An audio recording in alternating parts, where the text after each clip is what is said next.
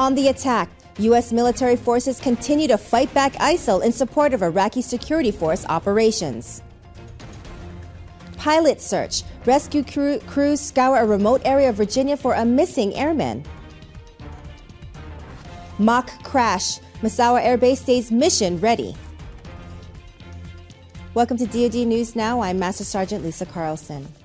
U.S. military forces continue to attack ISIL terrorists in support of Iraqi Security Force operations. They used fighter, attack, and remotely piloted aircraft to conduct 3 airstrikes in the vicinity of Erbil and Mosul Dam.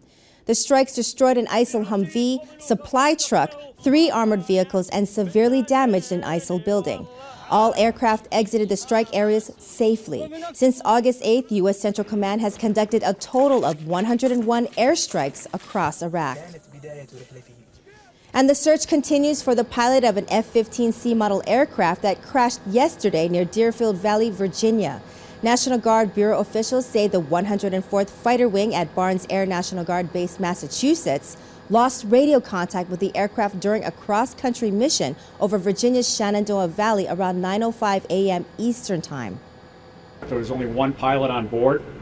The pilot did report an in-flight emergency prior to losing communications with Washington Center. The specific details of that communication, we obviously cannot release them due to the ongoing investigation. There is an ongoing rescue mission and is a joint effort between local fire and police, state police, the Virginia Air National Guard and Army National Guard, and federal agencies. The F-15C aircraft was en route to New Orleans to receive a scheduled modification to its radar, and there were no munitions on board.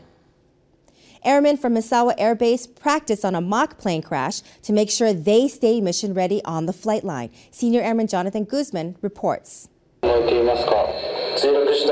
A U.S. pilot has bailed out of his F-16, causing his jet to crash into a building inside of Rokusho, a town just north of Misawa Air Base. The pilot has landed off the coast, stranded and waiting for help.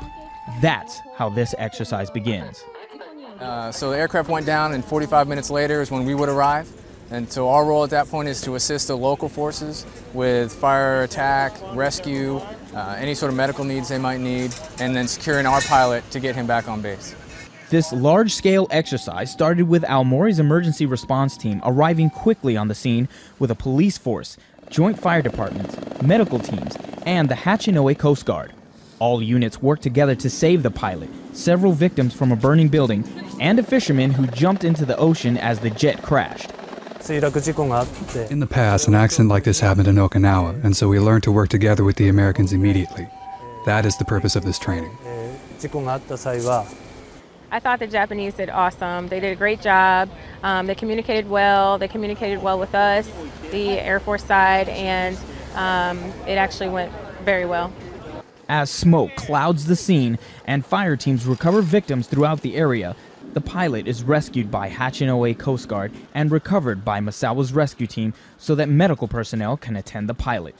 So after he's done triaging, he'll tell us to go ahead and move him to the proper triage area, and we'll start our treatment.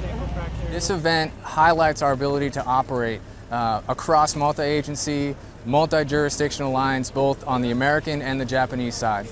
At the end of the exercise, 10 victims were recovered successfully, to include the pilot.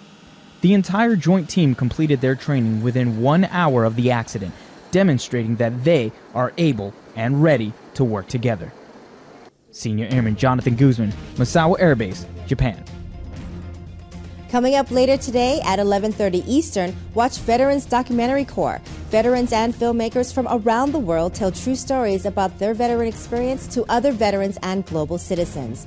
Then at 12:30 Eastern, watch PAC Report. Be sure to check out the DoD Facebook page for more on the change of command ceremony at the International Security Assistance Force. Watch for us also on Twitter. I'm Master Sergeant Lisa Carlson. Keep it right here for the latest in DoD News.